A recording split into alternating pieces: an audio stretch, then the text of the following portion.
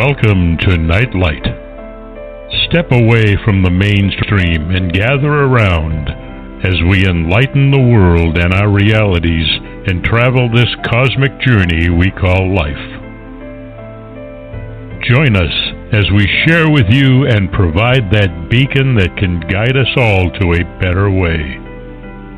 Explore with us as we examine a metaphysical montage of spiritual insights, covering everything from the mundane to the magical, UFOs to unicorns, and everything in between. This is a time of awakening, of sharing and evolving, of spreading our wings and soaring on the cosmic breath of creation.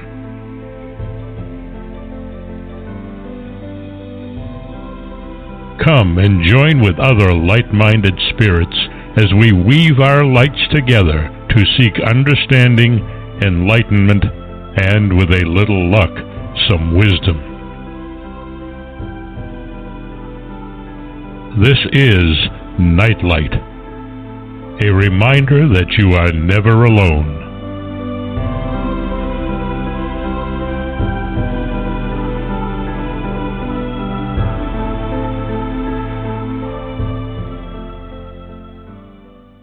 Happy Halloween.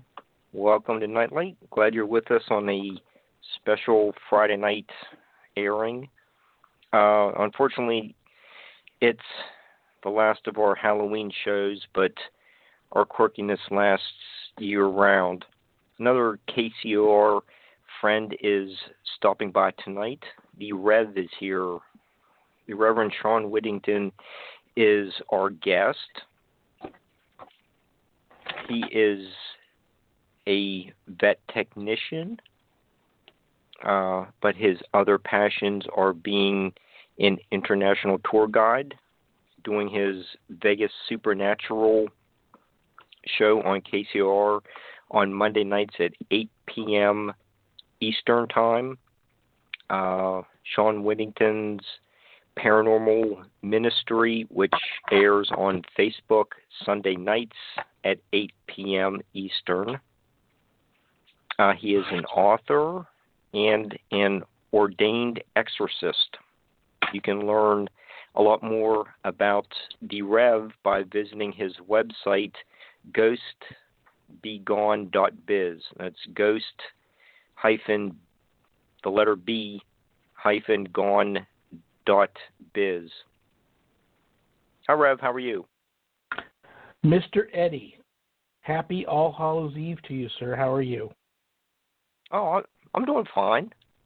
I appreciate you. Yeah, I can't complain. I'm hanging in there, too. I don't know who that guy is that you gave that great intro to. I'd love to meet him. Was our interview tonight? Yes. Yeah. Yeah. I wrote this like 5 minutes before you called in, so I don't know. I hope I went to the right website, but it could be the evil twin. I don't know.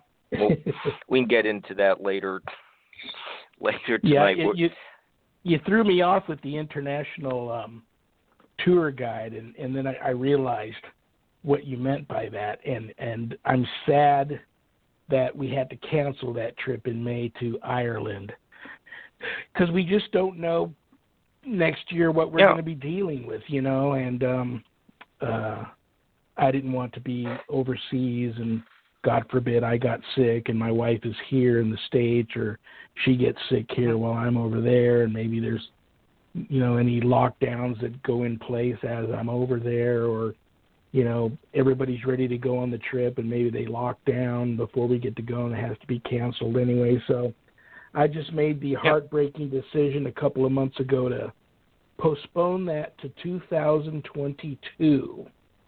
And so we're going to hope that 2021's a wonderful year of recovery, and I can eventually make that happen. Yeah, well, I hope it happens for you. It looked like an interesting trip, and You talk about your ancestral home. That looks like a neat castle. We'll have to spend some time talking about that over the next couple hours. Absolutely. But do you think we should start the show with a blessing? Absolutely. Okay. Absolutely. That'd be great, because this is Nightlight Part 2 and 2020, so we could use all the help we can get. I think what I'll do is, since you and I spoke about some scripture earlier in the week when we chatted, rather than go right for a too dark of a prayer and a blessing, I'm just going to throw some nice scripture at us, which will set the tone for the listeners and you and I in the show and everybody within the sound of our voice. And we will decide how we want this evening to go without any interruptions from powers beyond our control. We'll take authority over this. In the name of the Father, and of the Son, and the Holy Spirit, amen. And I saw heaven standing open, and behold, a white horse. And he who sat upon it is called Faithful and True. And with justice he judges and wages war. And his eyes are as a flame of fire, and on his head are many diadems. He has a name written which no man knows except himself. And he is clothed in a garment sprinkled with blood.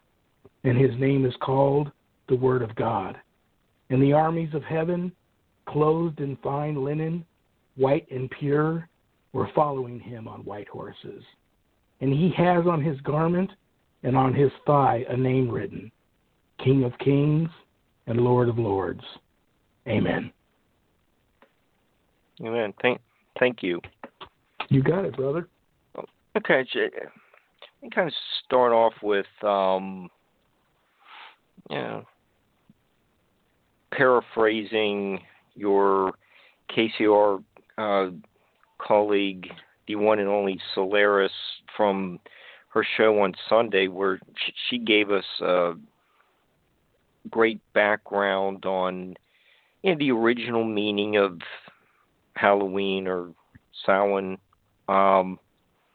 She was talking about people the Celtic people were having bonfires for warmth and to extend the light, since the nights were becoming significantly longer. It shows a human need for light in our lives. The harvest is going on. Today we're bringing vegetation to our front porches as we tie the corn stalks to the pillars, and soon we'll be bringing pine trees into the house for Christmas. It's also the time of the year when the Celtic people were remembering their ancestors. About the same time, Native Americans were doing the same thing, returning to the mounds, and they stamped some of the bones with red ochre. So people on both sides of the Atlantic were kind of doing about the same things at the same time. Not that they were the same people, but it's like same ideas. But we're still extending daylight by putting up the Christmas lights. It just nothing really has changed much since the original Halloween festivals. Easter is kind of like same thing. Going back to the Marys went back to the tomb and the stone had been rolled away. Basically the same idea. So, Sean, where, at this time of the year where people were, ancient people were celebrating a number of things at this season, where do we get all this demonic stuff interpolated over the original intent? Well, people are very fearful, especially back in olden times. And it was just a way of life. I mean, long before Jesus Christ came here, the world was a very, very, very dark place. And since his arrival and his crucifixion, it's just been an ongoing battle. But even way before that, when Satan, who was, for lack of a better term, a psychopathic killer, murderer who actually sat on the throne next to God and then tried to overthrow him, murder him, and then take over heaven. And then you had the great battle. And ultimately, him and his legion were forced out of there and cast down to hell. But many in my field believe that, we live where they were cast down, and this is their world. And the reason why they hate us so much, and I just loosely throw the word hate out there, but how they really feel about us, I don't think I could adequately put it into words, what the depth of that hate really is. But we're a constant reminder of who they lost the war to, because we are created in God's image. But they're always around, always influencing, always looking for souls to devour, and whether because we are a very spiritual people, I think we have, all of us have, to different degrees, of course, but all of us have a certain amount of psychic ability to sense danger and sense that it's around. And you can just look at how ugly and dark the world seems to be right now. It's just, it kind of goes hand in hand with the whole Halloween thing. And a lot of people forget that tonight is actually the worst of the two nights.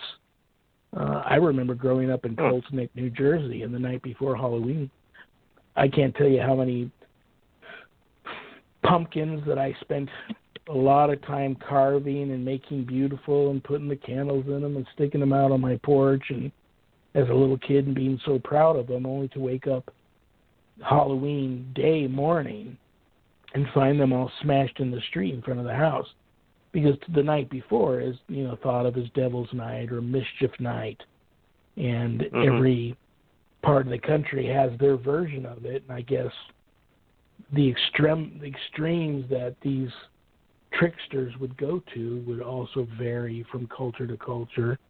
But in many parts of the country, tonight can be a very scary night also. So it's always been there. It'll always be there. It's always around us. And so I just think it's kind of interwoven into the fabric of what this is all about, spiritual warfare, the good versus evil, Halloween, and all that spooky sort of stuff. Okay. I'm not being flippant, but being an exorcist isn't a common profession. When people find out about that, how do they react to you? Well, I have no friends anymore. It's kind of like saying, "Oh, hey, I'm a podcaster." You get that too. I kid. I have a lot of people that love me, that have known me all my life. But who wouldn't? Who wouldn't? I mean, I have been doing this for a long time, but it's only been a few years after I fell in love with, and married my wife, that we had an incident happen when we were working a paranormal case that thrust me into the spiritual warfare realm and directly got me on this path. And it wasn't until after I was drug into this, basically kicking and screaming, and then started doing research on my own family background and thinking about things that had happened to me when I was very young, that I was meant to do this, and it was all in the cards and part of the journey. It just took me to get into my 50s and have that one incident happen for me to have an awakening, so to speak, and realize this was the path I was supposed to be on all along. You'll notice that you don't see very many 18-year-old exorcists. Usually, right. I believe that it's a calling. It has to be a true calling. And usually that happens much later in life. And that's exactly what happened to me, even though it was meant to be. But, it's like I think about Halloween. My wife and I used to celebrate it all the time here. We live in a haunted house. We're probably the oldest residents here in our neighborhood, and everybody one time or another has seen some odd things happen in our home, around our home, at our home, and they know what we do. And then we started seeing how kids wouldn't come trick-or-treating here any longer. And those that did come, if there was a knock on the door, we would answer it, and there would be the parents asking for the candy, and the kids would be down on the sidewalk. So we started to not celebrate it so much anymore. Like tonight, tomorrow night, the front porch light will be off. We don't have any decorations out there because the kids stopped coming around. But people that are close to us, once we, and Sharon, my wife, is also a minister, once we jumped on that path, people started keeping their distance. They still love us. They pray for us. And we can count on them. They're always there for us, family and close friends. But people you're right, it's not everybody does it. And especially people that are close to us that know how we got on this path. It's very, very scary to some people. And so they just tend to kind of want to keep their distance. And that's okay. So we've grown used to the fact that it's going to be this way now. But this was our calling, and this is what we do. And it just has something that we've accepted. But we don't have we don't do a lot of entertaining, I should say. But we thought about this year, for some reason, with the ugliness being at the level, unlike anything I've ever seen in my lifetime, the ugliness in the world today.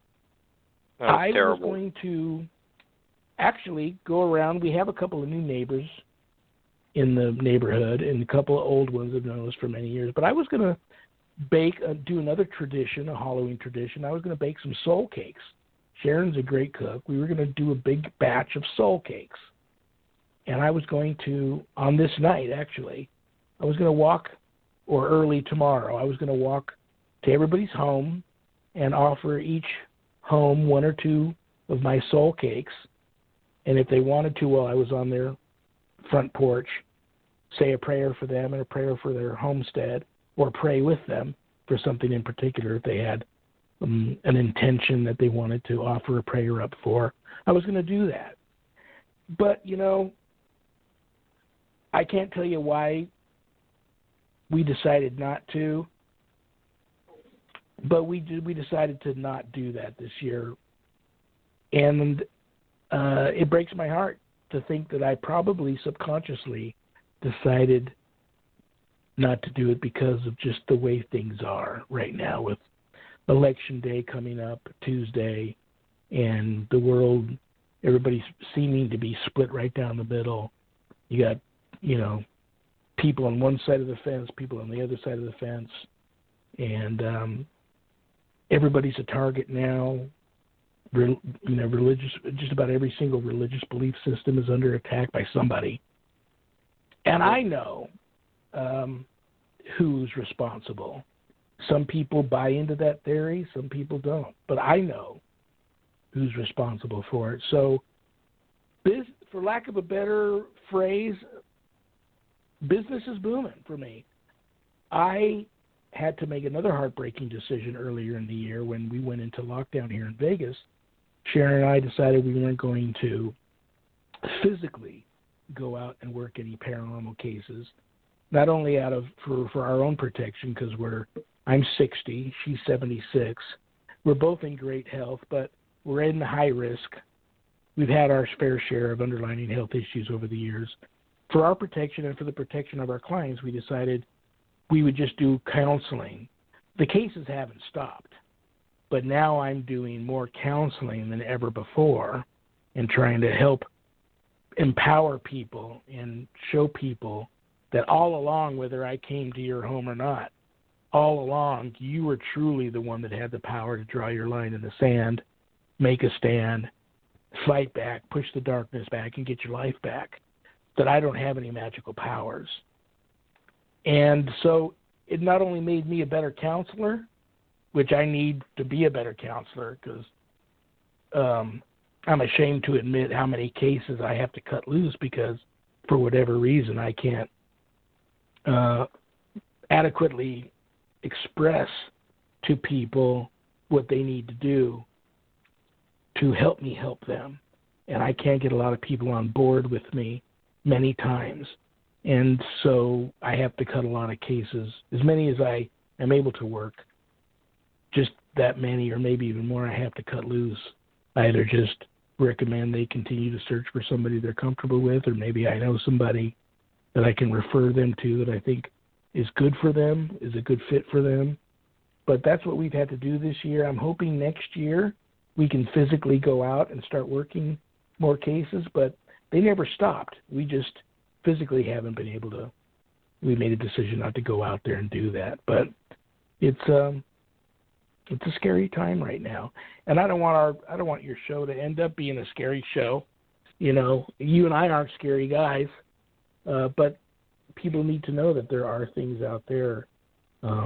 Whether you believe it, just if you stick your head in the sand and choose to not believe, doesn't mean that it doesn't exist. And the devil's greatest accomplishment was to make everybody believe that he doesn't exist. Some of us know all too well and all too real that he is very real. And so that's my life as an ordained exorcist. It's a quiet life for the most part. But having said that, even though me and Sharon aren't physically going out and working cases, we still get the paranormal drive-bys here, which are like a red flag. They let me know that the phone's about to ring, and I have the next 24, 48 hours, I'm going to get a case come across my desk because of the activity that we're sensing. Because the activity, when the demonic are around, is much different than the ghosts I have here, the resident spirits I have here, or the spirits that are in visitation. It's a much different type of paranormal activity. And then I recognize it for what it is, and it kind of lets me know, the phone's about to ring the next day or two because somebody's going to reach out for help, and whatever these disgusting things are kind of letting me know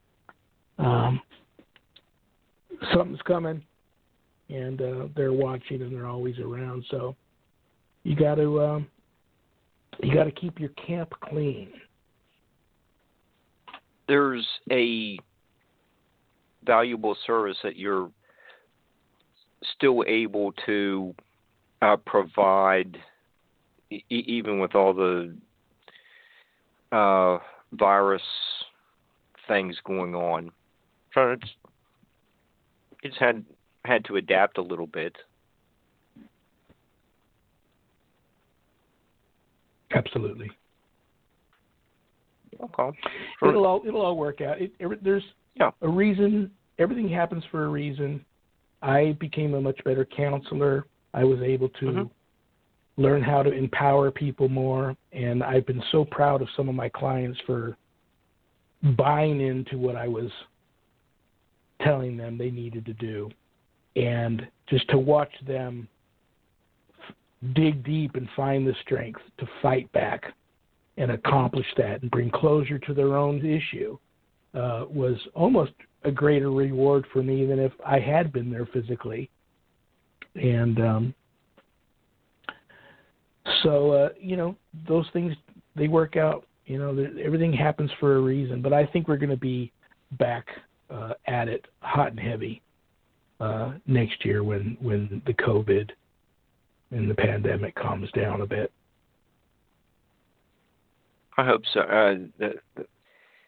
I think everyone really wants this thing to be over with. It's just been very disruptive.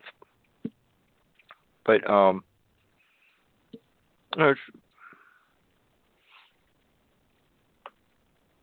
with your the training you've had and to be an exorcist, you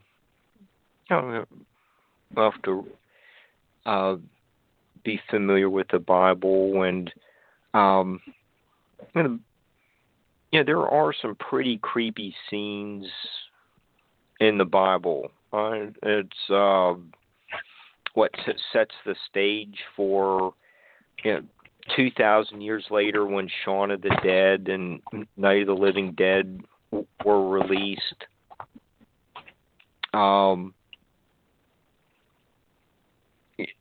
There's in Mark chapter 5, there's that.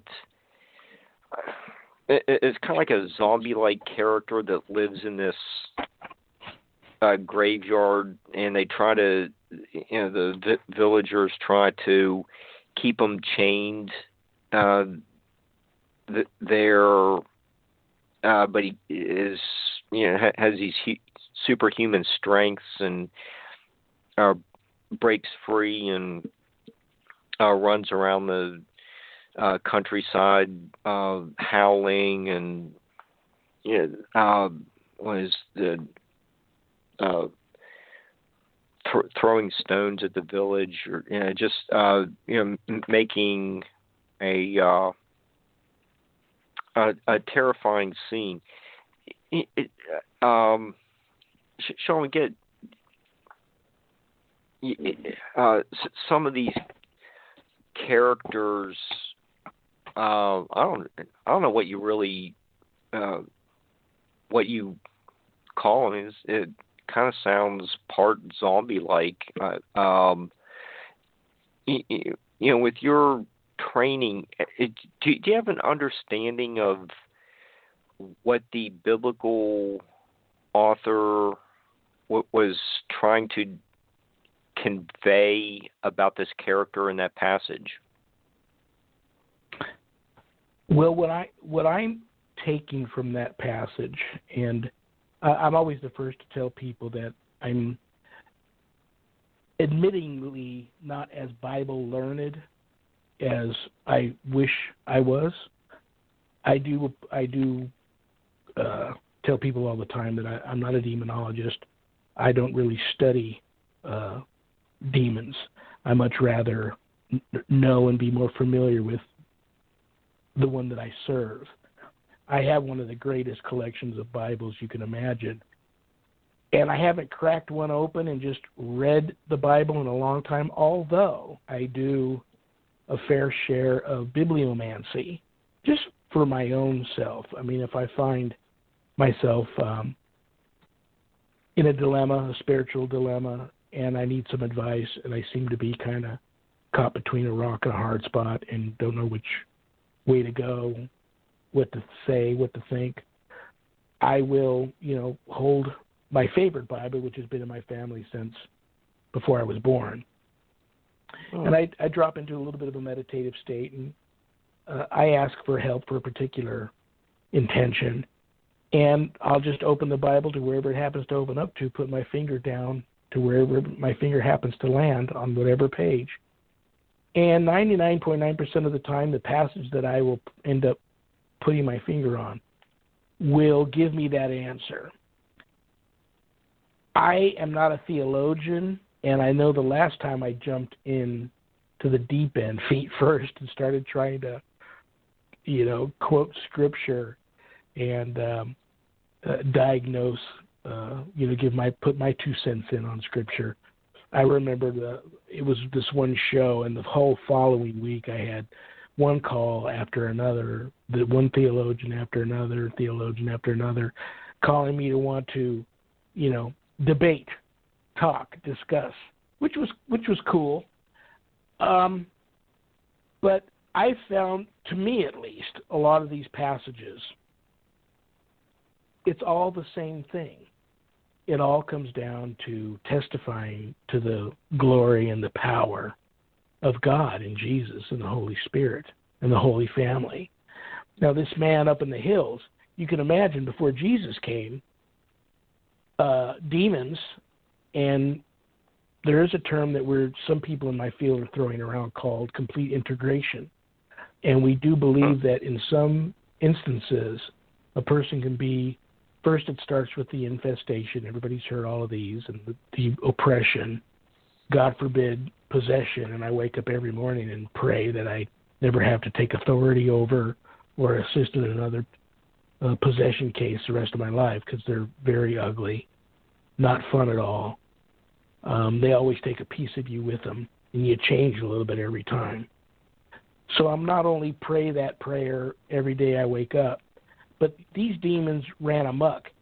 And we believe that in some possession cases, the possession can go on long enough to where the invading unclean spirit eventually extinguishes the soul and the life force of the original inhabitant of that body and pushes them out. And now what you have is the demon completely taking over that body and walking around like a regular walking, talking, breathing human being, but it's not what you think.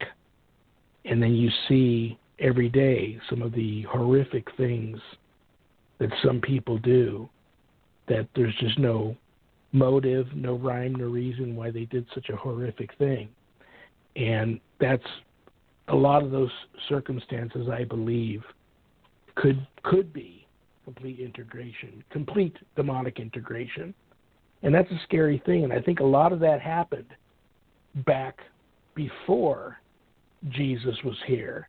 So now you have the Son of God, who in essence is God in the human form, God the man, walking around. And when he came upon these demons, they were just like, oh, the gig's up. And that's why I think they had you read some of these reactions in there that these demons had, because this was something different. The gig was up. Here was this. They knew their day was numbered, and now it had come to fruition that here is the God the man here that's going to cast me out, or send me into a pig, or exorcise me and cast me into the endless fiery pit of lava. So, and then I believe some of these demons, they're much lower level, and then they have to answer. It still makes me cringe to this day when you hear somebody say, I would rather rule in hell than serve in heaven. Oh my gosh, I cringe, and I just got the goosebumps and the chills right now even saying that myself, because you just don't know. My wife and I are both survivors of extreme demonic attacks. We're lucky to still be here, and the only reason why we are both still here is because of extreme divine intervention. And so whether you believe me or not, or think I'm crazy or not, and that's okay if you do, I could be. And that's why probably once every 6-8 weeks I sit down and talk with a psychiatrist, and every couple of months I talk to a psychologist to make sure that, I'm not crazy, because the last thing you want, if you need help from someone like me, is to have a crazy exorcist in your home. So, having said that, I believe that that's what you read a lot in the Bible. And the Bible is a very supernatural book.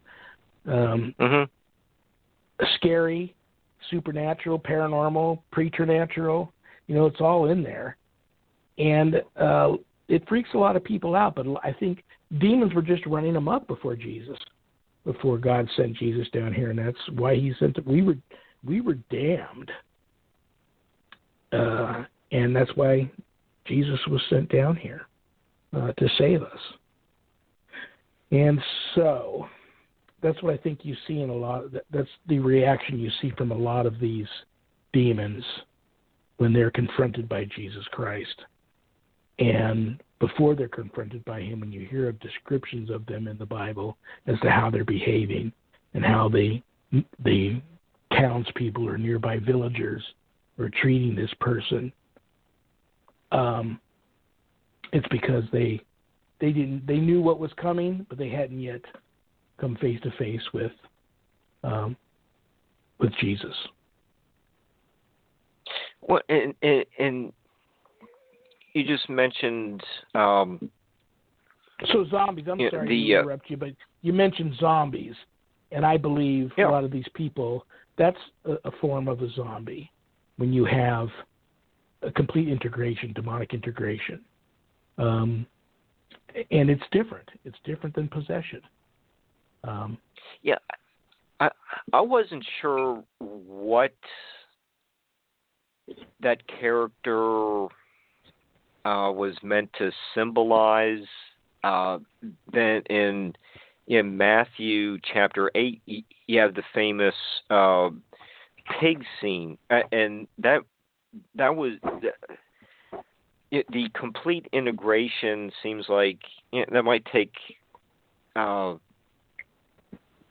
passage of time to happen, but with the pig scene, that seemed to be a sudden removal of demons and putting them into the pigs, and it's also depicted in the Sistine Chapel. It's on one of the walls. It's not. It was done before Michelangelo did hit the ceiling in the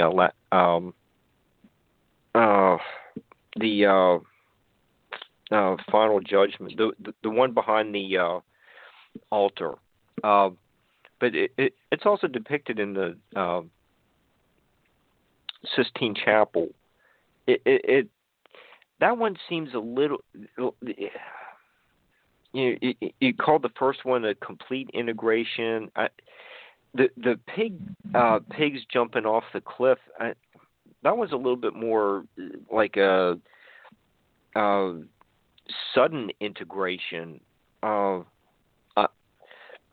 I don't know what you call it. Well, see, Jesus had different power than anyone else had. Even he gave the authority and the power to all his apostles to cast out demons, but they didn't have Jesus' power. Jesus could do whatever he wanted to do. But that just goes to show you how disgusting these creatures are. They would rather, if you're going to cast us out, Jesus, send us into the pigs, rather than throw us down to hell. Throw us into the pigs, and then the rest is history. But what I take from that passage is that's just to me it's talking to me about how disgusting these things are, and that they would rather have Jesus. If you're going to cast us out, send us into the pigs. But his power, one situation after another in the Bible, you hear about him doing things that are just just awe-inspiring, just, unbelievable, unless you're there. We can go from the pigs to walking on water, calming the storm, then walking out to the boat. That freaked out Peter. That's another supernatural scene from the Bible. It's really very interesting to get your take on these. Well, passages. It's funny that you bring up pigs, and I hear about that more and more, and it's like one of my probably most dramatic. I don't think I've ever actually seen a demon as he really looks or as it really looks. They always appear to be something else. And many times, a lot of people want to know, I've had many people witness what I do when I arrive at an extremely demonically infested location, where it can also be infested and everybody's oppressed, and you have someone possessed in there, maybe not possessed, just an extremely infested location. And I don't enter the home without dropping on my knees, saying some special prayers first at the front door. And then my two main weapons that I use are humility and love. So I can't think of anything more humble than to crawl on your hands and knees. So I do that over the threshold. And many times in the act of doing that, everybody can hear what sounds like, for lack of a better description, a herd of pigs squealing and screaming and running out of the house. And sometimes that's all it takes, and everything's over with. And you can feel that it's over at that moment. But if it's not over at that moment, usually the second thing I do is I line everybody up on the living room couch, and I bring out a big bowl of holy water, and I wash everybody's feet in holy water, which was something Jesus did to his apostles a lot. And that's the second most powerful, humbling thing I can think to do. Then sometimes you have the same reaction while I'm doing that, and you hear the herd of pigs. But I've had demons appear to me as family members. Like they'll be in one end of the house, I won't know it, and I'll walk actually into one of the family members thinking it's a family member, and then realize, no, I'm not in the presence of the family member. And on one instance, I had one transform into what looked like probably a mix of like a feral pig, feral cat type looking thing that ran at me and then ended up running down a hallway into a bedroom and out a 2-story window. So it's funny that you bring up the word pigs, because it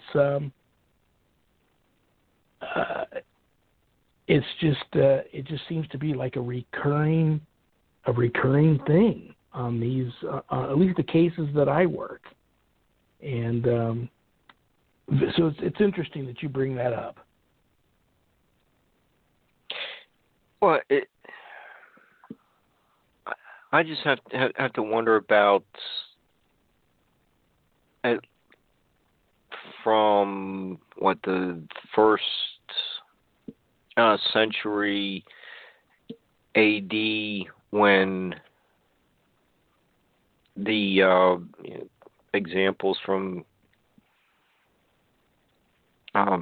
Mark and Matthew were written up until in the last few years when you were just describing it just seems like there's some kind of continuity over about a 2,000-year period in the documentation. Just fascinated by some of these patterns that really don't change over time. They just seem established, and this is what we have to deal with. Kind of like everything happens at midnight. Like there's just really not. In a lot of these stories, you just really don't feel like there's a passage of time. Everything is just happens at midnight, and it's just slow motion. It's really interesting how that concepts like that haven't changed over millennia. And there are also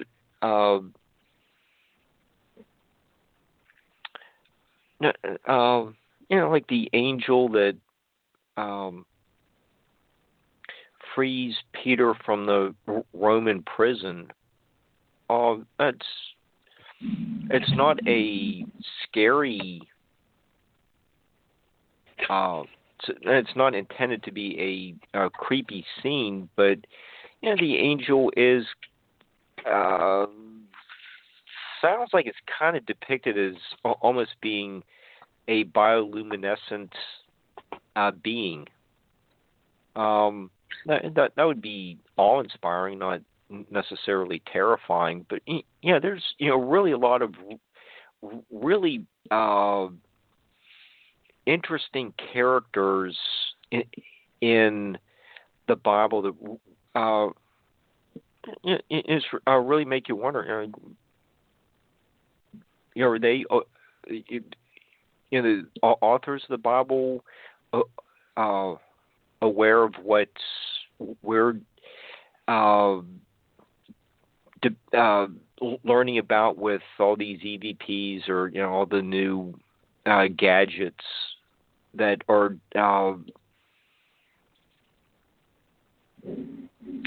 revealing the presence of these beings.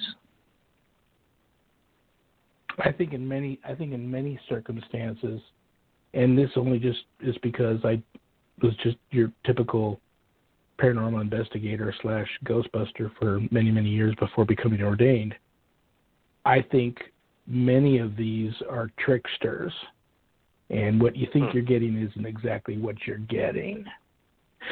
So you have to be careful. A lot of my clients that come to me are the next generation ghost hunters. Haven't been doing it very long. They started as a hobby. They thought it'd be a really cool thing. Don't really know what they're doing. Found themselves at the wrong place at the wrong time, doing the wrong thing. Ended up with an attachment. And now they're calling me to help them with that. So just want, if anybody takes anything from this show tonight, is to just be careful.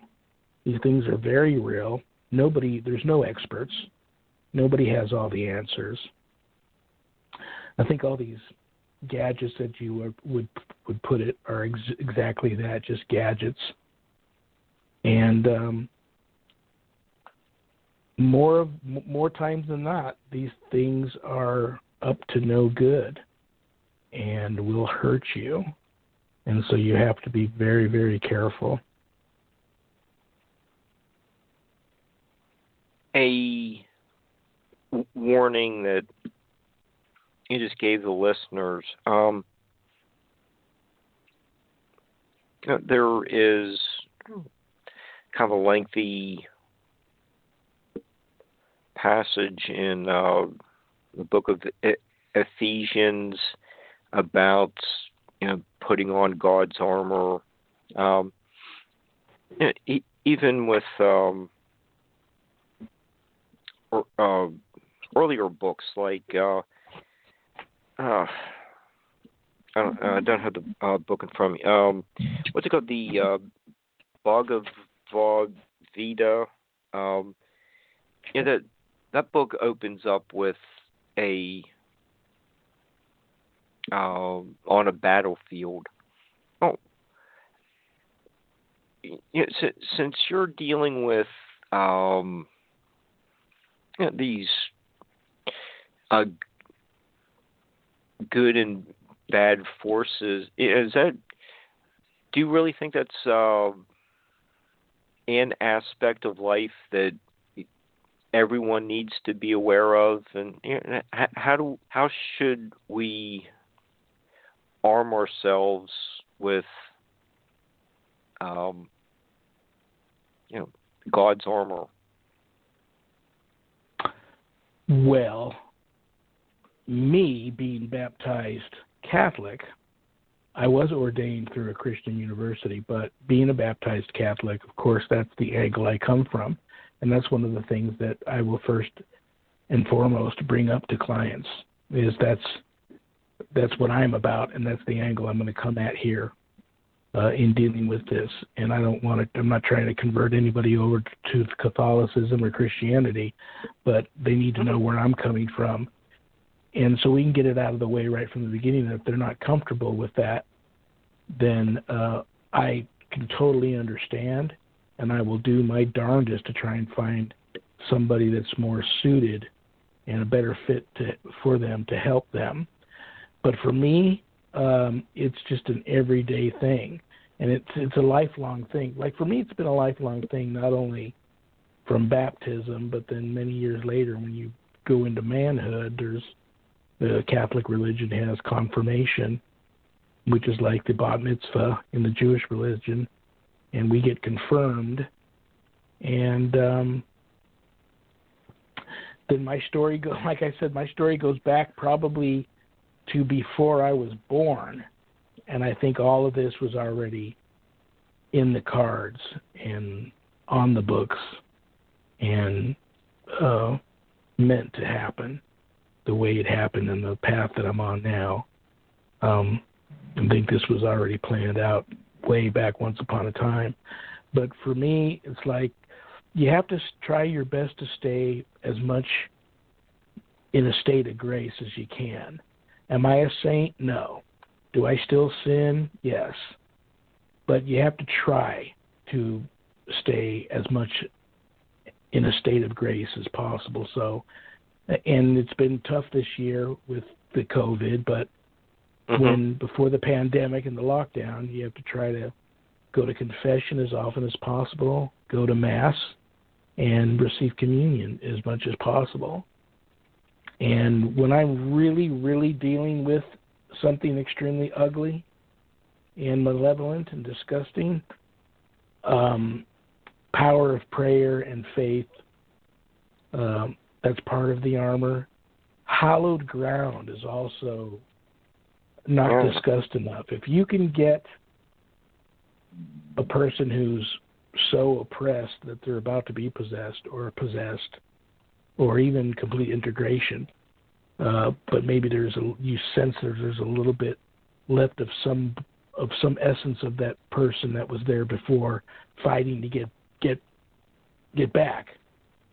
You got to get them on hallowed ground, and if you can't get them on hallowed ground, you have to know how to make the ground that you're at hallowed. So many times before the exorcism even takes place, there has to be an exorcism of the property in the home if you can't get this person to a church. And just about every day I recommend baptism to somebody. Now, if you're not Catholic, or even if you want to become Catholic, you can't just run to the church and get baptized. There's a few years involved in their catechism and some other things that take place.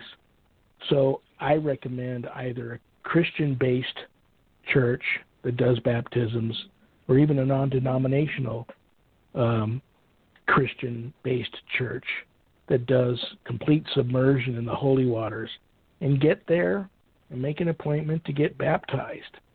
That goes a long, long way in your suit, putting your suit of armor together and wearing the armor, and then continue to attend services. And it's, if you've been targeted, a lot of people disagree with me on this, and many clients take this as an insult when I say this to them, but more times than not, if you are being targeted by these things, You have knowingly or unknowingly, or someone in your family has knowingly or unknowingly done something to give this thing the feeling that it's been given permission and invited to come in and attach. And it who knows what that could be. And it could be anything from alcohol abuse to drug abuse to anything. The husband cheating on his wife, the wife cheating on his husband. Many, and I'm going to get hate mail for this, but many single women in this town especially come to me for help who are either prostitutes or work at a brothel or they're a stripper. And there's also drug abuse. You've got to change all that stuff in your life. And lots of times these people aren't willing, ready, and able to make this kind of adjustment. They want the torment to stop. Whatever this is that's attached to them, they want gone. But I don't know if it's a matter of they just haven't hit rock bottom yet, or if I lack something in my technique of trying to convince them this is what you need to do.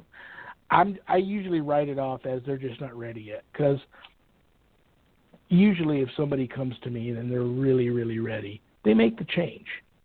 And that goes a long way in bringing closure to these cases.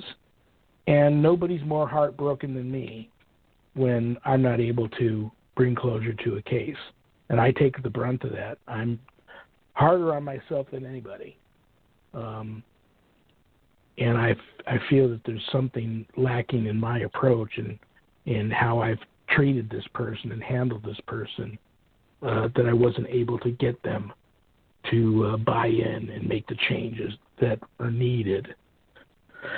So the armor of God, I love that term, and it's not just one thing. It's a lot of things. And for me, it's been something that's a series of things over many, many years, starting from when I was baptized.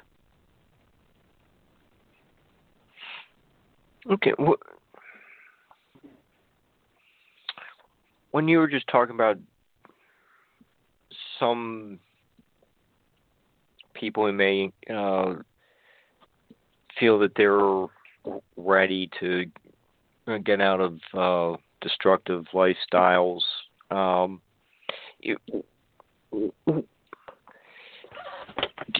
do you hear, maybe, later on as, people were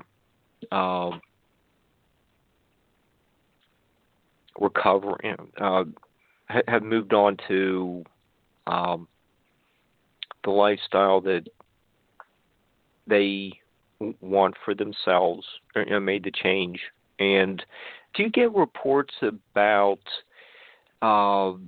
they see or sense guardian angels keeping them on the right road? It happens a lot. I get into that discussion with people a lot because they know that I'm a big believer.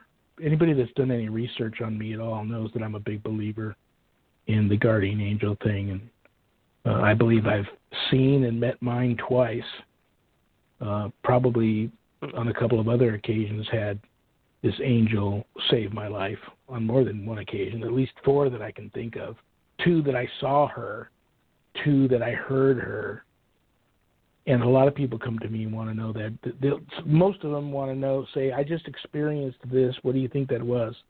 Is it a family spirit in visitation watching over me? Did I accidentally conjure up an ancestor? Is it a spirit guide, a guardian angel? What do you think? I get that a lot. But one thing I left out on the getting, changing things up, if you find yourself targeted by something extremely malevolent, is just sometimes people are doing something that falls under the umbrella of witchcraft or the dark arts or the occult, and they don't even realize it. So you got to just be very careful what you do. And I am a big, big believer and fan of guardian angels for sure.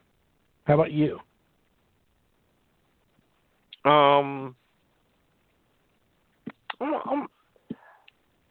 not sure if I've really had an experience where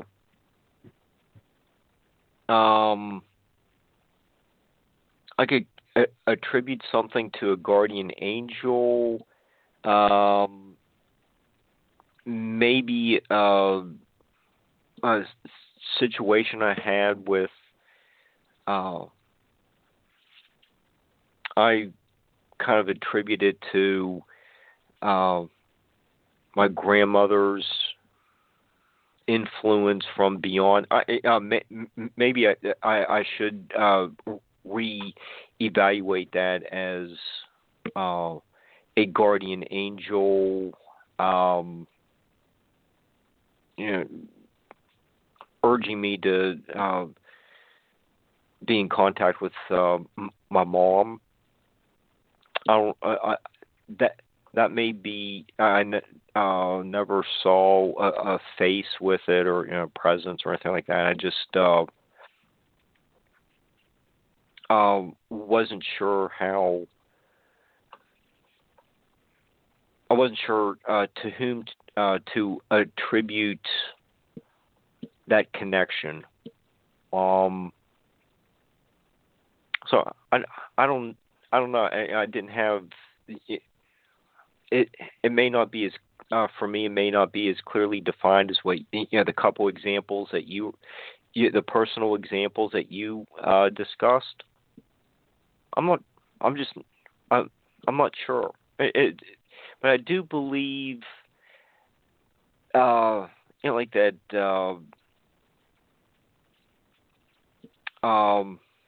Like after the where Jesus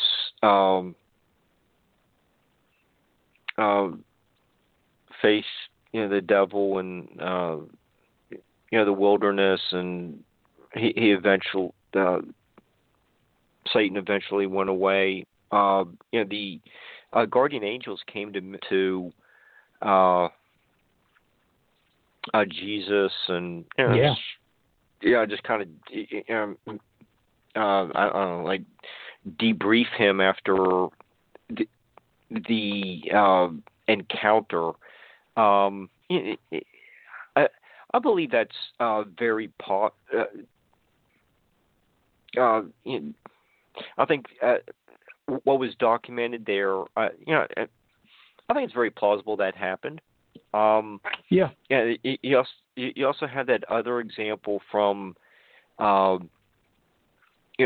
when is it Daniel or it's in the book of Daniel that Meshach and the couple other guys that were thrown into the furnace, and there was when who's it, the king looked into the furnace, there was a fourth person in there, but they only threw three people in there. How do you how do you explain that person there helping to fan the flames away from the three people in the furnace and keep them safe during that time period, and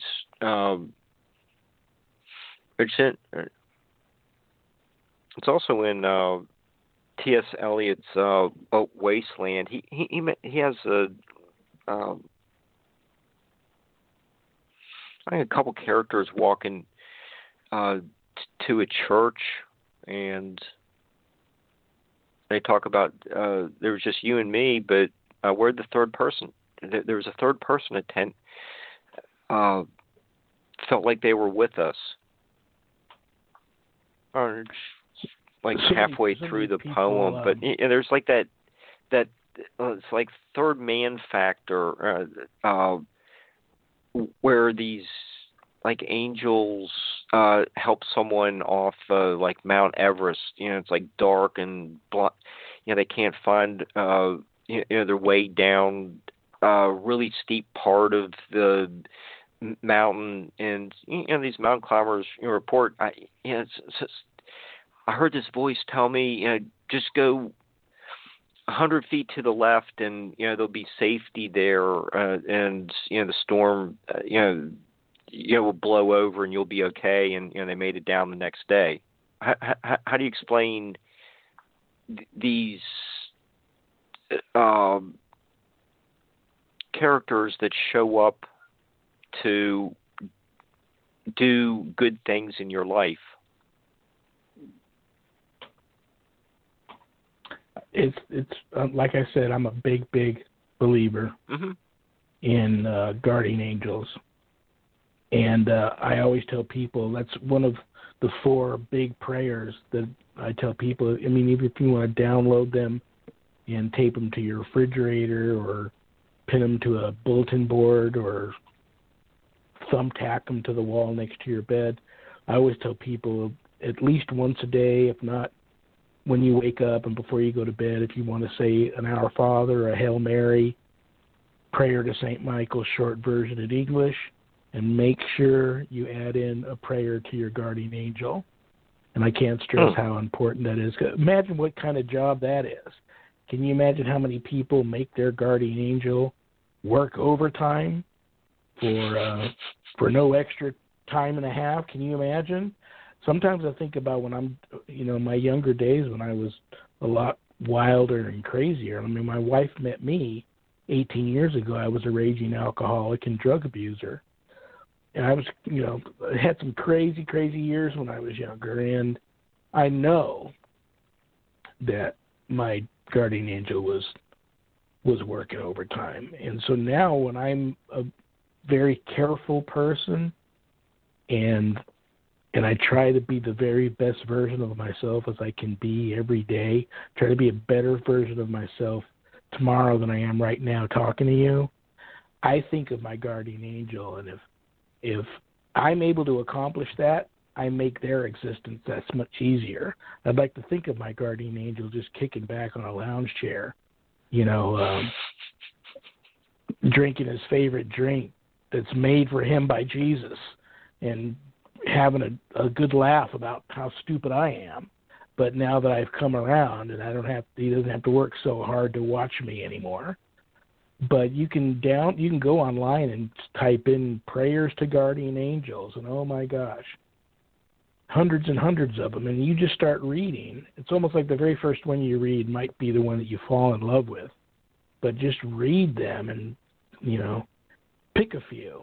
And they're usually all so beautiful, and just you should pray more to your guardian angel. Big fan. And like I said, I've seen mine twice. Both times she saved my life.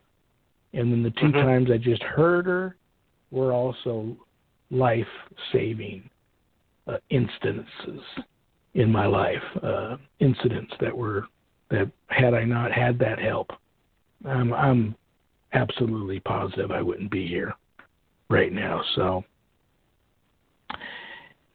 now you can just imagine back in the day, man, angels, would be a pretty awesome, awe-inspiring, frightening, any term you want to throw at me.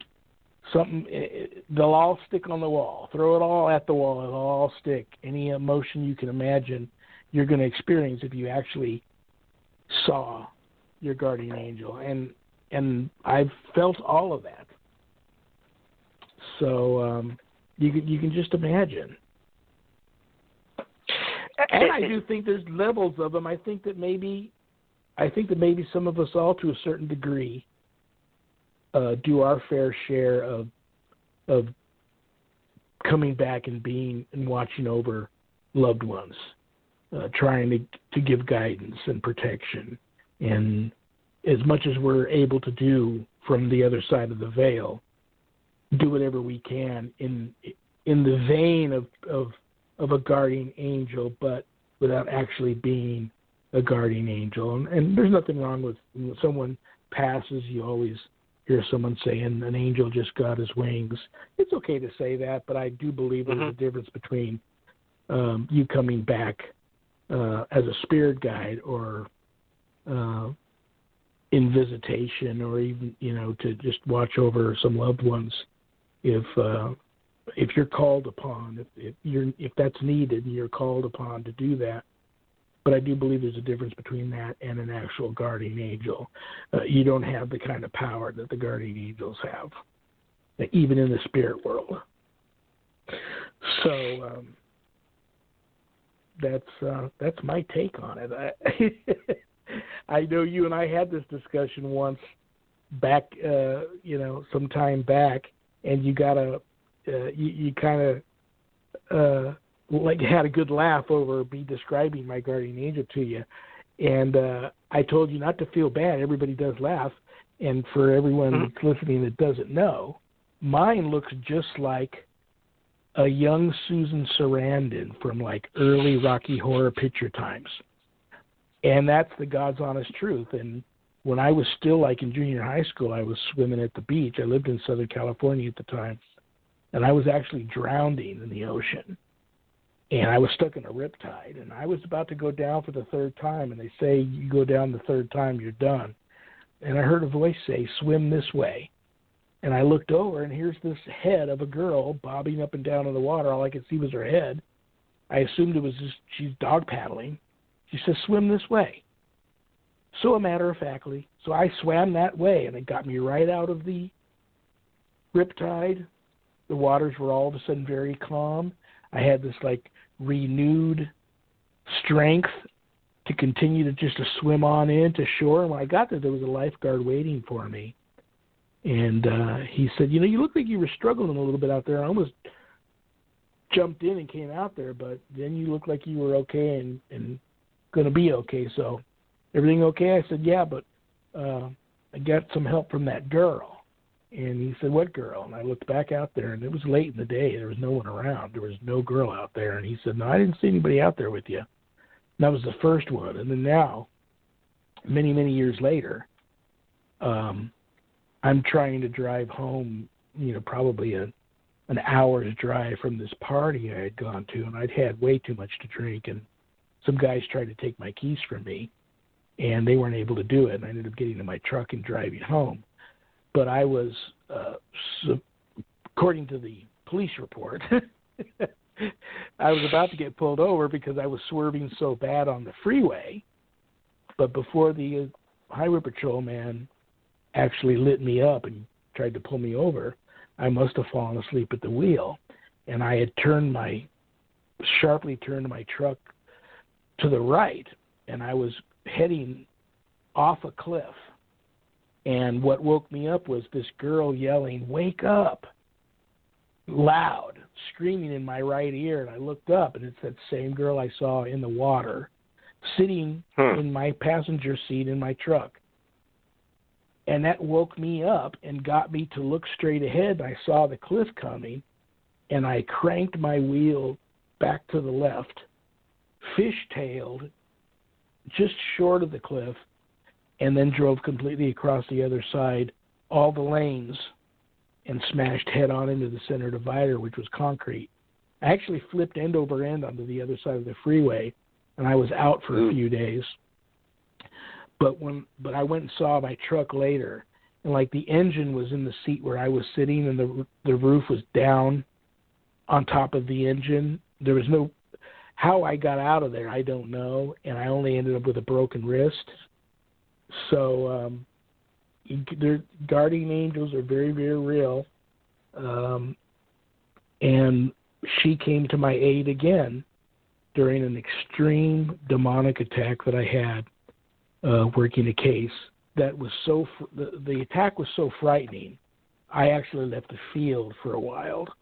I hadn't become ordained yet, but I was training, and I actually had said enough's enough. This is too much for me, and I walked away from the field for about a year until a pastor friend of mine was working a paranormal case. She begged me to help her on this case, and I said no to her 2 or 3 times to finally. I couldn't come up with another excuse why I wasn't going to go help her. And I went on this case, and then I had a vision of the Holy Spirit there. And so it was all meant to be. All the cards fell into place. I knew that I was meant to work this case and have that vision, which let me know that God always had my back, and there was no reason for me to doubt or fear or walk away from the path I was supposed to be on. And I'm glad I jumped back on the horse, because the very next case after that was a very, very ugly possession case. And I was the only one available to this family to come in there and take authority over the exorcism.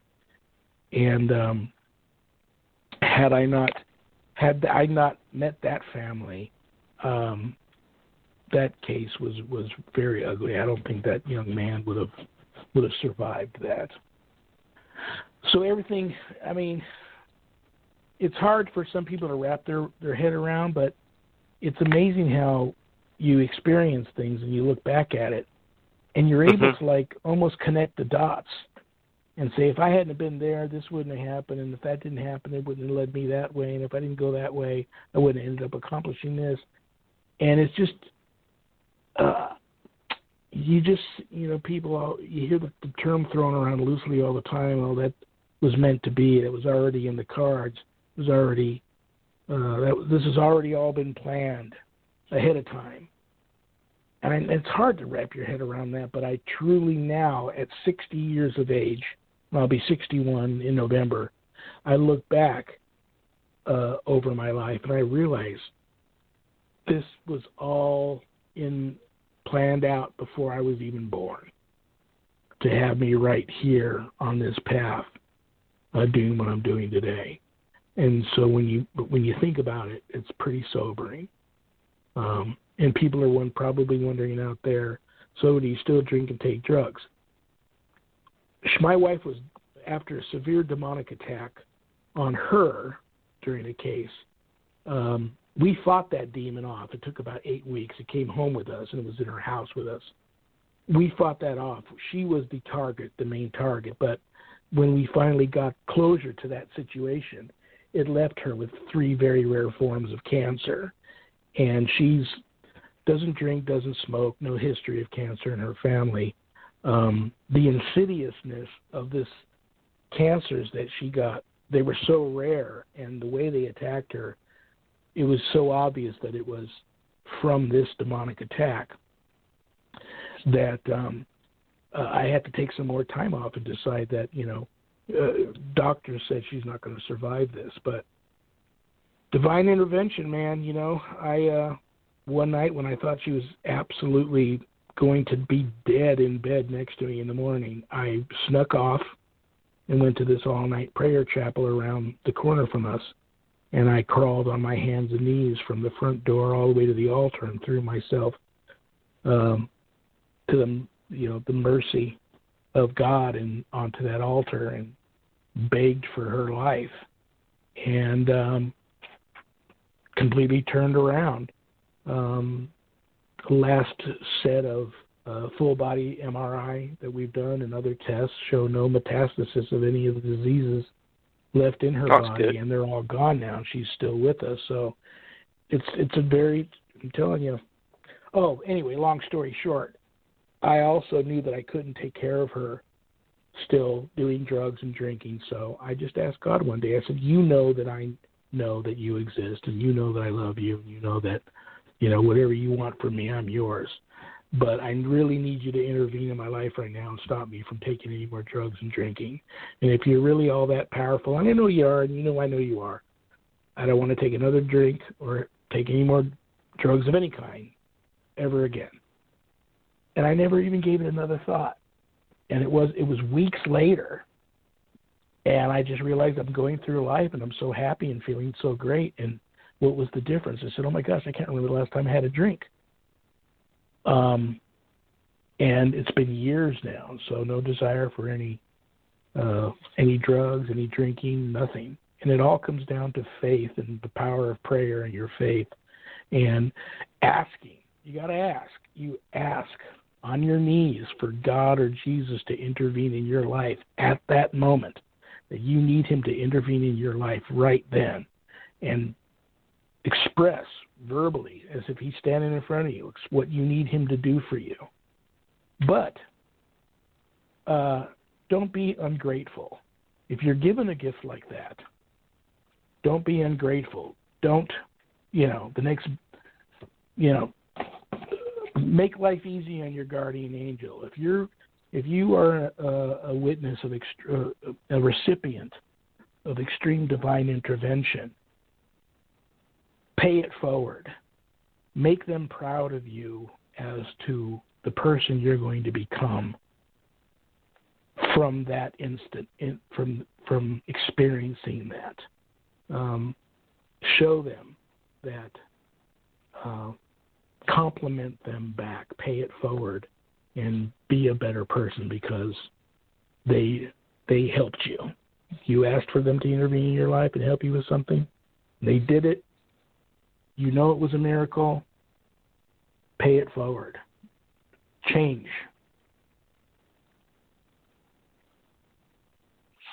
Okay, Sean, with your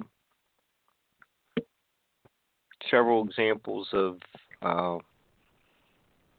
good things coming from bad events, what you said about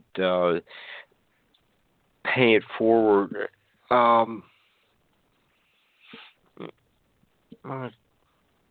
if we kind of stick with one of the concepts behind the show. If we look at say the book or movie Pet Sematary, we can even look at The Shining as well. Those books are great at terrifying the reader. But Stephen King is also writing to make us aware of issues like in Pet Sematary, was it Gage's mom when she was little? Was sitting with her disabled older sister, and I believe she died on her younger sister's watch. It haunted her throughout the book, and as when she became the mom, she's dealing with her son's death. So the role was kind of reversed. Stephen King is asking us to step into the roles of a traumatized child. I think a lot of books that people might be reading at this time of the year, do ask us to look at some of the darker places that people may find themselves at some point, or see the struggles a neighbor is going through.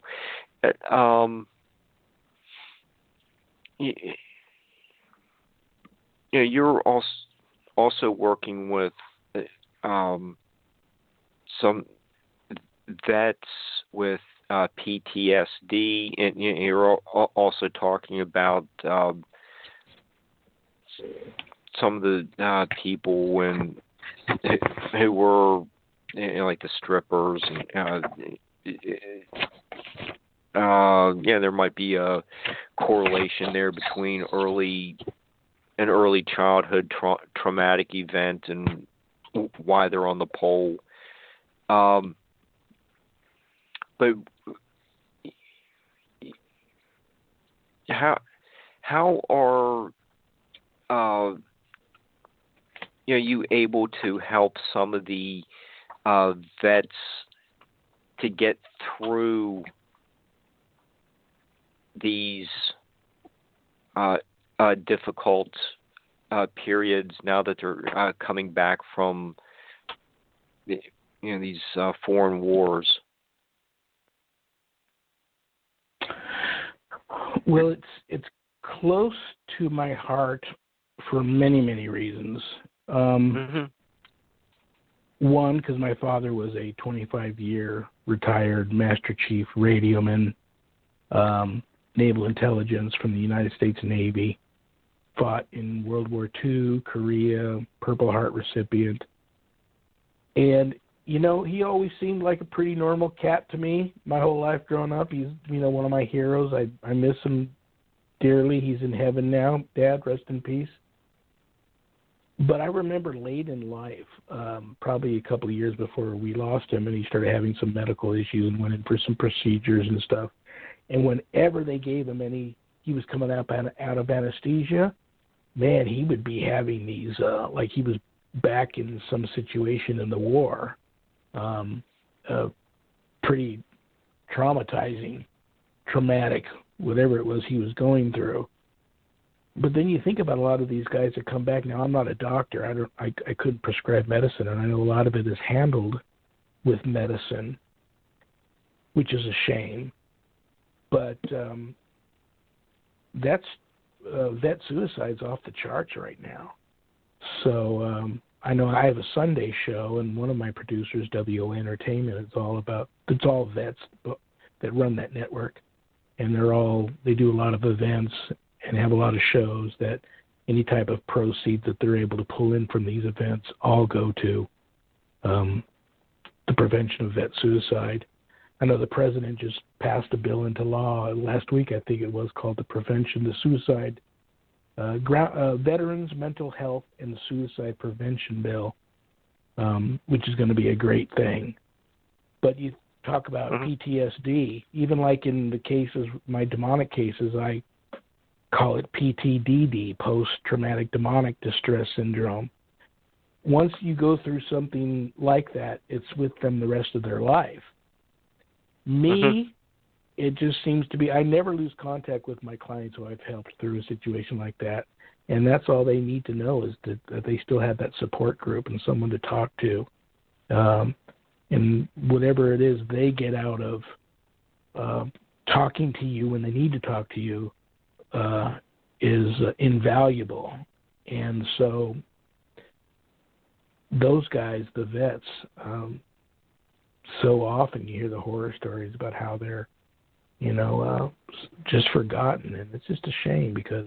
And I did a tour in the Navy also, and I know that if I really needed some help and couldn't find it, and seemed like my country had turned its back on me after, fighting for it, it would be, that alone might be distressing enough to send you in a very dark direction. So it's just all, I've read books, it's hard sometimes. I treat a lot of people, I go to a lot of cases where I know the client probably has schizophrenia or something like that. But it doesn't mean that they're still not suffering some type of malevolent attachment. And what they're telling me they're experiencing is true. I believe a lot of people that have been committed to psychiatric hospitals might not be crazy at all and could be experiencing legitimate demonic attachment. And then they just get drugged up and stuck away and forgotten. And it's just a sad reality. But yeah, that's close to my heart, all of that. The vets and vet suicide and PTSD and it comes in so many forms. It's like there's a lot of guys, even in my neighborhood here. The 4th of July is brutal on some of my neighbors here because they're vets. And the firecrackers. Yeah, it's even worse than the dogs breaking loose from the backyards, and because they can't handle it. And the animal control clinics and other animal hospitals around their clinics are overflowing the morning after or 2 days after the 4th of July because of all the animals that, ran free, got out of their yards because they're so freaked out. Many of these guys spend their 4th of July under a coffee table.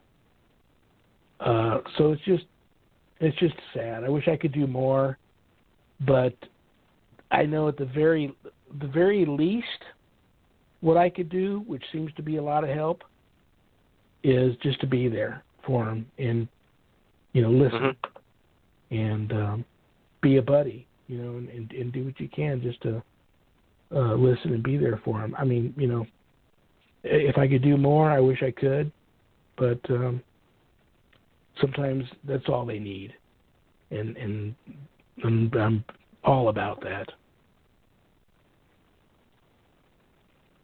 Okay. While we were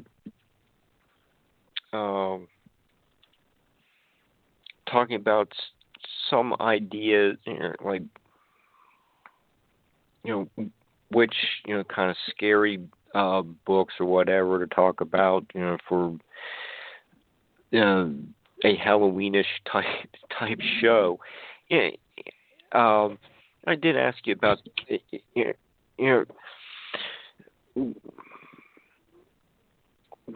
what do you think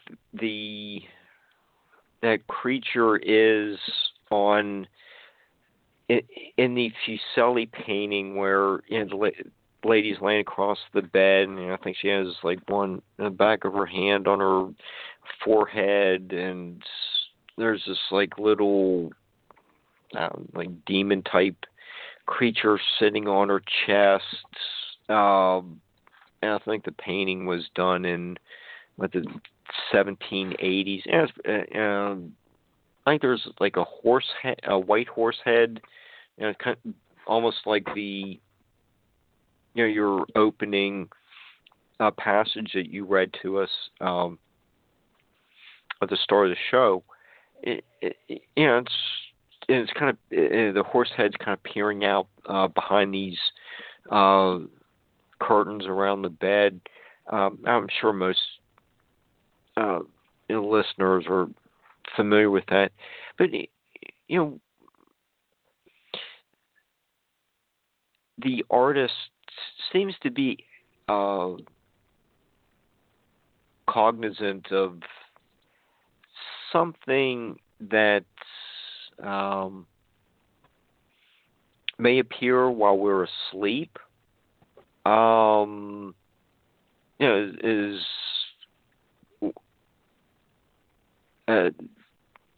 When we're asleep, is that we're at our weakest moments? What are some of your thoughts of supernatural portrayed in that painting? What are some lessons we can learn from looking at that 250-year-old painting?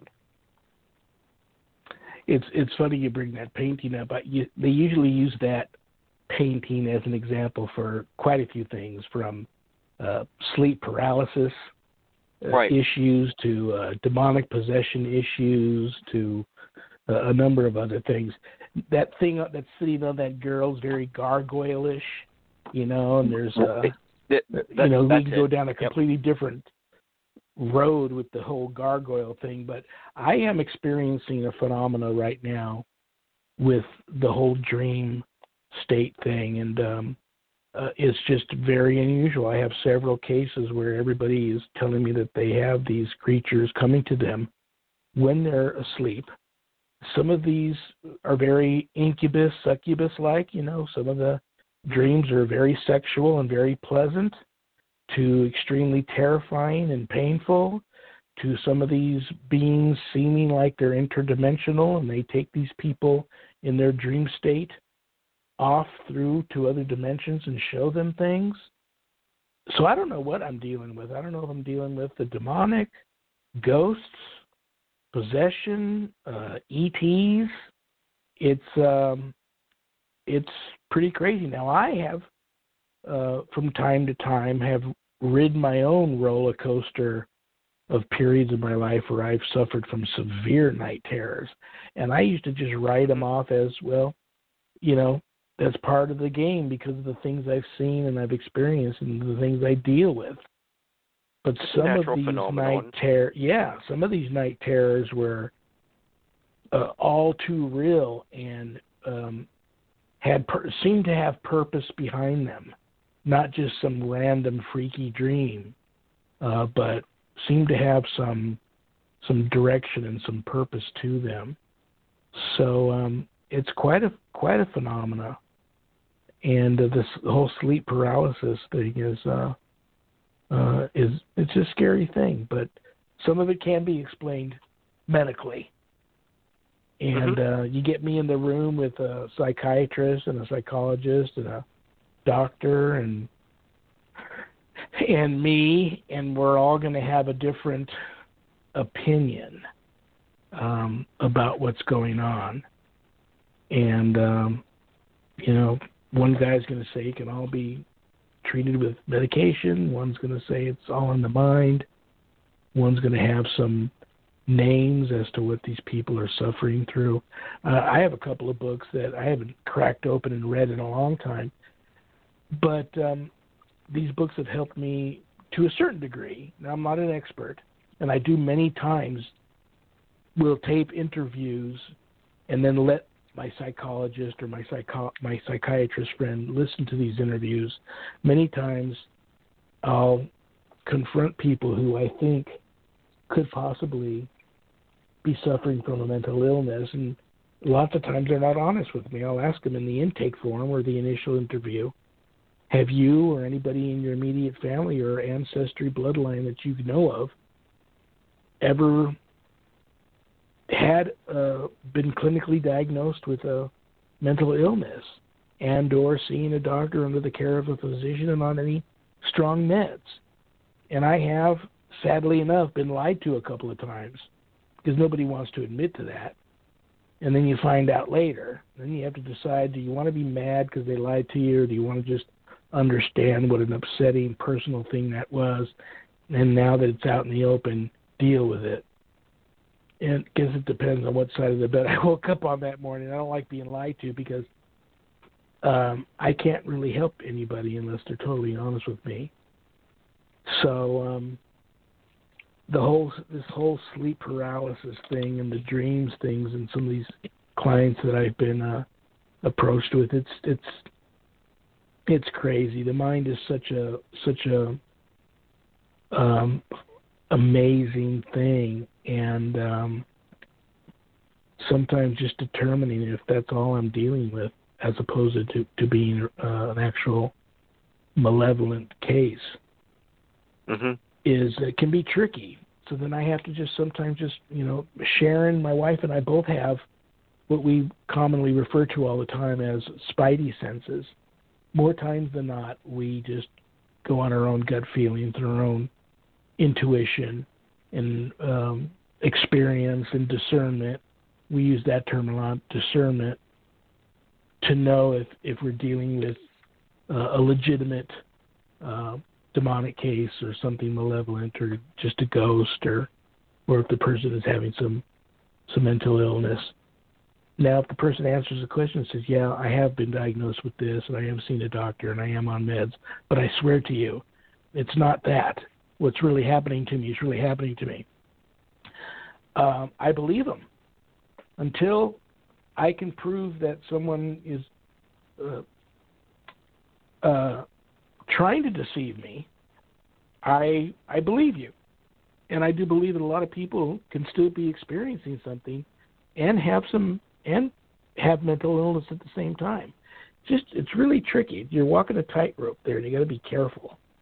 But usually, the sad thing is, if I'm able to determine that someone's honest with me, I have to do the appropriate thing, and I have to take a step back and just tell them, this is my advice to you. Continue to see your doctor. Continue to stay on your meds. And everything you've talked to me about, just because he's not an exorcist or a paranormal investigator, share these things with your doctor. And sometimes that talk goes well. Sometimes that talk doesn't go very well, and they get extremely mad at you. I'm always the one responsible for it all. Every time my phone rings and I pick it up and talk to somebody, if I can't come over there right then and wave a magic wand and make it all better, now I'm the bad guy. So I got to deal with that all the time too, and that's okay. You know, I get off the phone, I say a prayer for strength and understanding, and continue to pray for that person, and you just got to shake it off. You have to shake it off, or you can't do what I do. Okay, and you have had some experiences with actors who furthered your interest in just some of the mysteries of just being alive. You've also met Robert Duvall, and you also met Dan Aykroyd. Where did you hear these stories? I watch your show. I Don't pay did. attention. I like it was yesterday. A lot of people don't know this, and for about 10 years during the late 70s and all of the 80s, I was a very popular, very successful street dancer in L.A. And that led my crew got hired to perform at the wrap party for Ghostbusters 2. And I actually had a much more interesting discussion with Bill Murray that night than I did with Dan. Bill actually asked me to teach him how to dance. And he talked to me about, I'm getting ready to get out of comedy. I'm going to film a movie called Razor's Edge. And it's a dramatic role. And I'm hoping that launches me in a completely different direction. I loved the movie. I thought he did a great job. But, you know, he's still a comedian. But I did talk to Dan some. Dan remembered me many, many years later when I went to go get his father's book autographed by him and then buy some of his. I actually ended up buying 3 bottles of his vodka that he makes and had him autograph the bottles. I haven't cracked them open. I understand his vodka's delicious.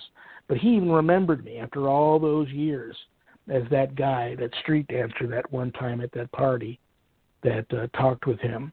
Very cool. But I remember going up to the bar to get a drink after we performed, and I had to fight my way through because it was probably like 10 people deep at this one bar, and you had to kind of fight your way up there to get a drink, and then you had to kind of almost manhandle the bartender to get his attention and get your drink.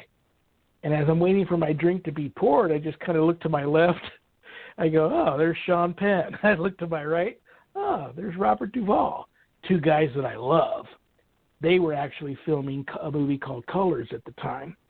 And so I talked a little bit with them, and I've had some great experiences. A couple of movies, a bunch of videos, a couple of TV shows, which led to another interesting job. There was the producer for the very popular show, oh my gosh, I forget the name of it, 2 brothers who were private investigators. I forget the name of it. Gerald McRaney was one of the actors. I forget the name of the other guy, good-looking blonde dude. They were brothers, and they were just private investigators. Well, he had an organization trying to find runaways of the rich and famous down there in Hollywood. And at the time, you know, I was very well known on the streets down there. You know, I'm sporting a mohawk and dressing like MC Hammer, and everybody knew me. I worked underground for this guy trying to find these runaways for the rich and famous down there, because only, you know, you get down in that world. I couldn't do it today, and I'm probably, if it was like it is today, back then down there, I probably couldn't do the job. But I got down in there, and I've had some very extremely powerful paranormal experiences and demonic experiences during that time in my life too, during that kind of work. And it's all in my book. Well, not all of it. I didn't want my book to be another War and Peace, so I left a lot of stuff out of it. Maybe I'll write another one. But I think I did cover that in my book, that time that I worked for that private investigative company trying to find runaways. Very interesting down there. So you've done a lot of work to reunite families and improve the quality of life for people.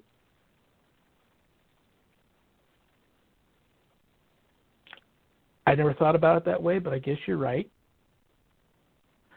And I've decided what I want for payment in return. You want to know what that is? Sure. I want to finally win Publishers Clearinghouse. Is that asking too much? My wife and I have been playing Publishers Clearinghouse. I can't even tell you how many years.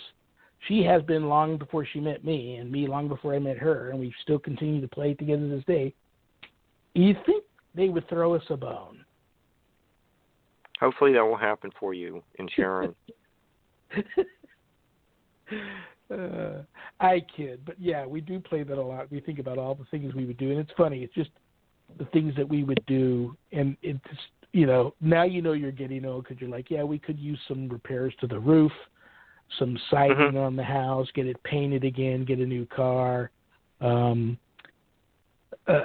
all that kind of stuff. Let's not go buy a yacht and travel the world, or that kind of thing, but I would like to do that. Buy a ghost town, refurbish it up, reopen the church, and give services every Sunday at some really cool ghost town out in the middle of the desert.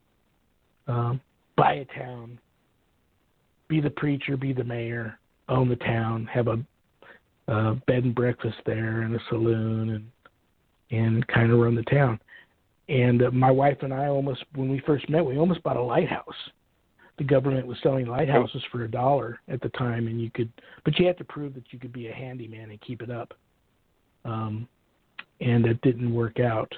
But they have ghost towns for sale all the time out here, out in the Mojave Desert. And we thought about that, just get out, fly under the radar, under the grid, live what's left of our wonderful journey now out in the wild, wild west in some cool old ghost town with a ton of history, and let paranormal investigators and UFO people come out there and do night watches and ghost hunts, but still, run the town, as best you can, but, hopefully there's some nearby cities and I can advertise that, the church is up and running and come out for Sunday service and all that kind of stuff. That would be cool. And it does sound really cool. And we'll have to have you come back and we can actually cover part one of your book. But when you were had your brief meeting with Dan Aykroyd, did he? And you just mentioned the sky watches. Just wanted to go back to Dan real fast. Did he say anything about his character Beldar and the Coneheads from Saturday Night Live? No, he did, but.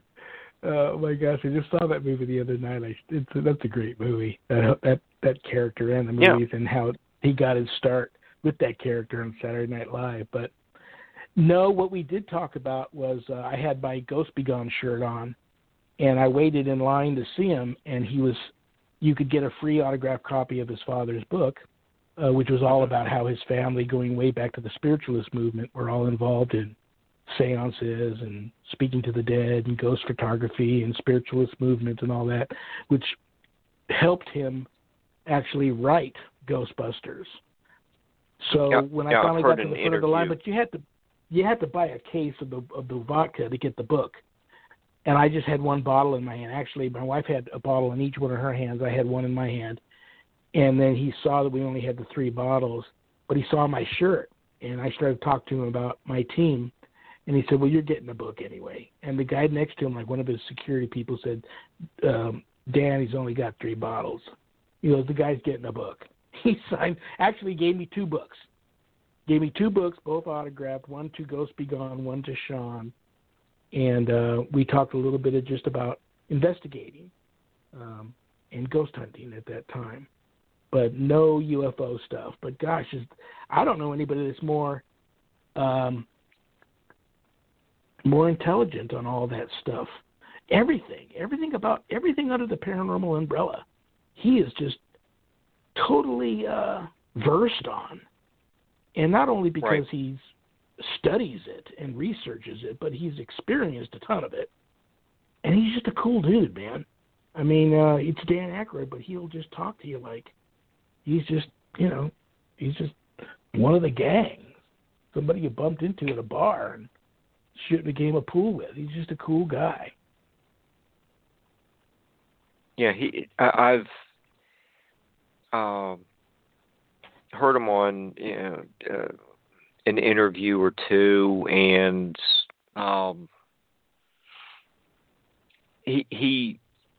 Dan seems like he's a very intelligent person. Even when he was creating Beldar and the Coneheads in the late 70s, he was pretty up to ahead of everyone else with the elongated skulls. Do you remember the movie he did where he had the wife from outer space? Really? Yeah. Like the Coneheads, the movie.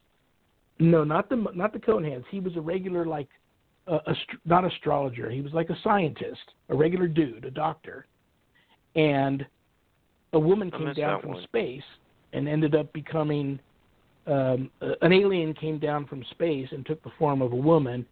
Kim Basinger was the woman. And she ends up meeting him. Earth Girls Are Easy? I don't think it was Earth Girls Are Easy. It could have been. But I do know that he started it. Kim Basinger plays the love interest in the alien.